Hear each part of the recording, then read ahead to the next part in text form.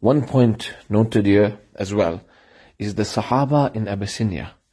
Despite them being minority, despite them realizing that their future would be bleak, because the two emissaries were really convincing the Negus, Najashi, that they should be sent back. But these Sahaba did not compromise their deen. They explained Islam in its purity, in its pure, pristine form. They said to each other, what are we going to say when he asks us certain questions? They said, we will say as our Nabi has taught us. Sallallahu Alaihi Wasallam. So this is how Sahaba never forsake their deen, no matter what the situation, no matter what the condition. Something else, a point that we should learn here, is when the two emissaries from the side of the Quraysh and the Meccans presented these gifts to the lobby of the Negus, and so many gifts and so many rare, exquisite leathers and perfumes and incense things, especially from Mecca for them. This is a sort of bribery and called lobbying. In Islam, this is not permissible.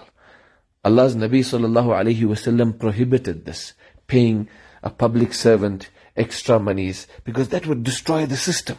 It destroys the society. In Islam, this is not allowed. It actually happened where in Allah's Nabi's time, sallallahu alaihi wasallam, someone went out to collect the zakat, and as he returned, he presented what was collected to Nabi sallallahu alaihi wasallam, and he said, "O Nabi of Allah, this is the zakat, and this was gifted to me." Allah's Nabi was very upset. He actually from the minbar explained that how can one say, this is the zakat and this here is for me? Why doesn't he sit in his mother and father's house? Or why doesn't he sit in his own home? Why doesn't he sit in his own home and get gifts and see what gifts will come to him? So this hadith, unequivocally, Allah's Nabi clarified the system of bribery. Actually, it's bribery. It's not permissible.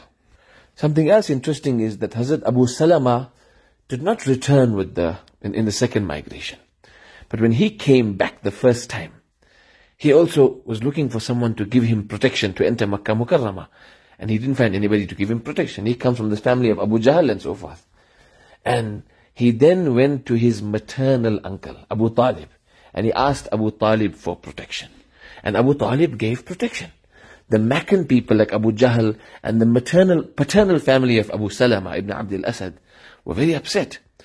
And they came to Abu Talib, saying to him that, how can you give him protection? So he said, like I gave my one nephew protection, Muhammad sallallahu alaihi wasallam, this is my other nephew, I will give him protection. And they were putting a lot of pressure on Abu Talib. And something very interesting happens here, is Abu Lahab stands up for Abu Talib. The person who this support was least expected from. So we learn another lesson here, is Allah Ta'ala helps deen with different people. Like Allah's Nabi sallallahu alayhi wa sallam explained in the ahadith, Inna Allah la yu'ayyidu ad-deena bil-rajul al-fajir. Sometimes Allah Ta'ala helps the deen with a fajir, disbeliever as well. That's why we have to ask Allah Ta'ala that, oh Allah, make us from those who are maqbooleen. Because one is qabiliyat, capability, and the other is qabuliyat, acceptance. May Allah Ta'ala accept us.